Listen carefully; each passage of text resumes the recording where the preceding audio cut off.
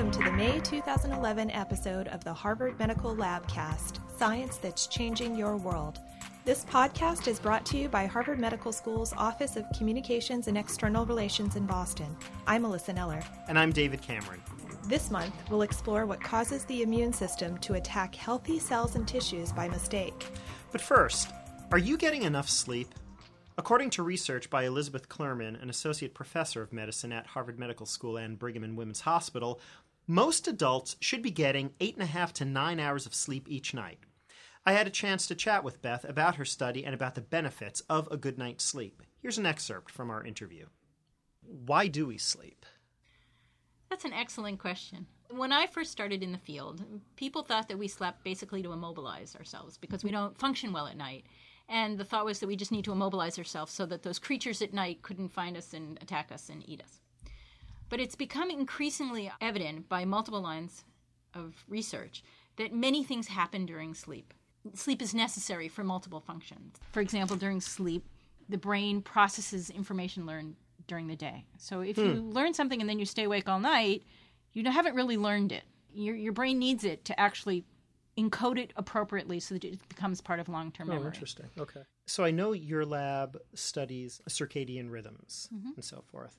Explain the circadian clock. So the circadian clock you can think of as a little pacemaker or clock inside your brain. It's located in the hypothalamus just above the optic chiasm, which is where the nerve fibers go from between your eyes, so that it can get light input from the outside world. It generates its own approximately 24-hour rhythm, and there have been cellular and molecular studies to show that all by itself it can generate these approximately 24-hour rhythms.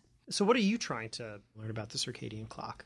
I study a variety of things related to circadian clocks and their effects on either sleep or their effects on hormones and performance and alertness.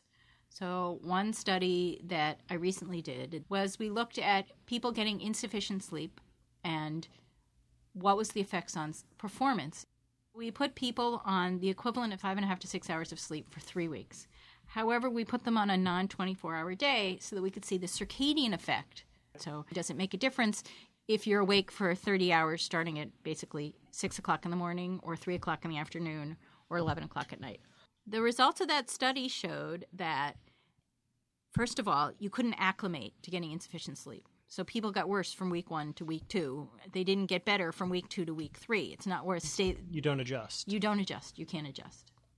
The second thing that the data showed was that for the first few hours, like 4 to 6 hours after people woke up, they did fine, even after insufficient sleep over many days. We think this is why people think they do okay on insufficient sleep, because for the first few hours after they woke up, their performance was basically normal, which you would expect. Even without caffeine, because we didn't let them have caffeine. Okay. How cruel.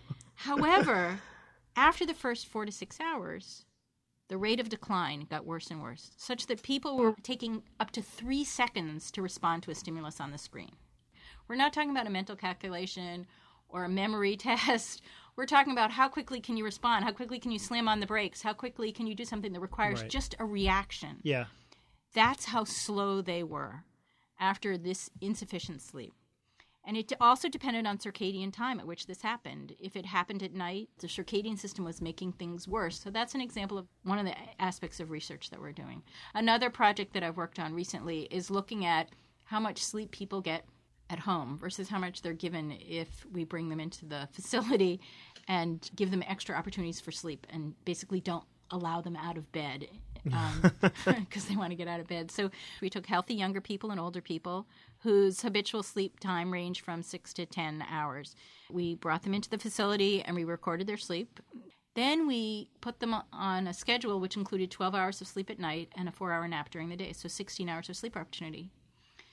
The average amount of sleep on the first night was 12 and a half hours.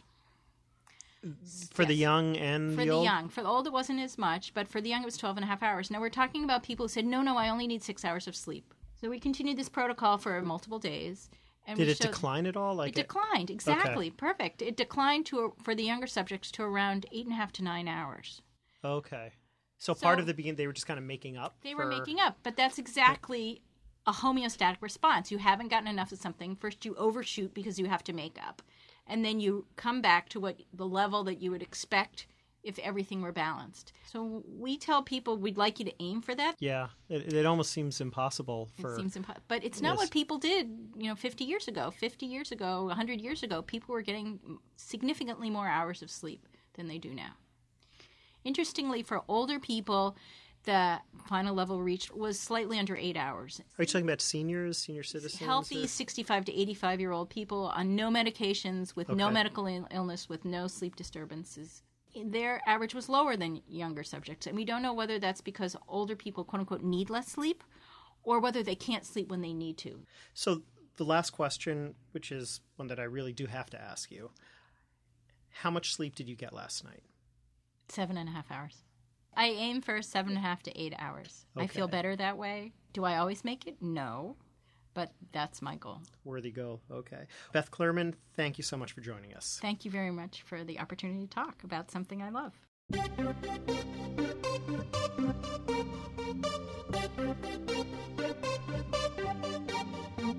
Rheumatoid arthritis, type 1 diabetes, MS, Graves' disease. These are all autoimmune diseases that arise when the body mistakes friend for foe. That is, when the immune system, which normally fights foreign invaders, attacks healthy cells and tissues by mistake. New research suggests that seemingly unrelated autoimmune diseases may actually share the same molecular trigger. HMS Associate Professor of Medicine Julia Wang and colleagues identify this trigger, a molecule called dermatan sulfate, in the May 2011 issue of the American Journal of Pathology. Dermatan sulfate's nefarious role was a surprise. It's ordinarily found in a wide variety of tissues, where it assists with a number of critical processes, including wound healing. As the body repairs tissue, dermatan sulfate helps clear away piles of dead cells. But it can inadvertently cause trouble while performing this essential task. It acts sort of like a cooler at a poker table. According to gambling lore, a cooler is someone who brings bad luck to those sitting near him. During the healing process, dermatan sulfate brings bad luck to other molecules it encounters while tidying up tissue. When it binds to an oblivious molecule from a dead cell, the resulting complex can confuse the immune system. As a result, the body assembles machinery to destroy all cells, including healthy cells, that bear the unlucky molecule. Thus, dermatan sulfate initiates what is known as an autoimmune response. Dermatan sulfate could be the common denominator across autoimmune diseases, and that makes it an attractive therapeutic target, which is exciting for a field that is ripe for a breakthrough.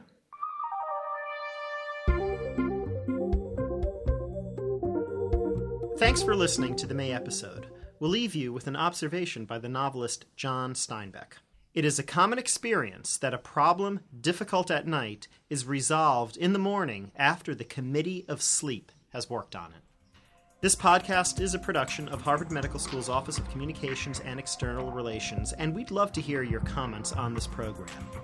Visit our podcast website at podcast.hms.harvard.edu and tell us what you think, or read what other listeners are saying.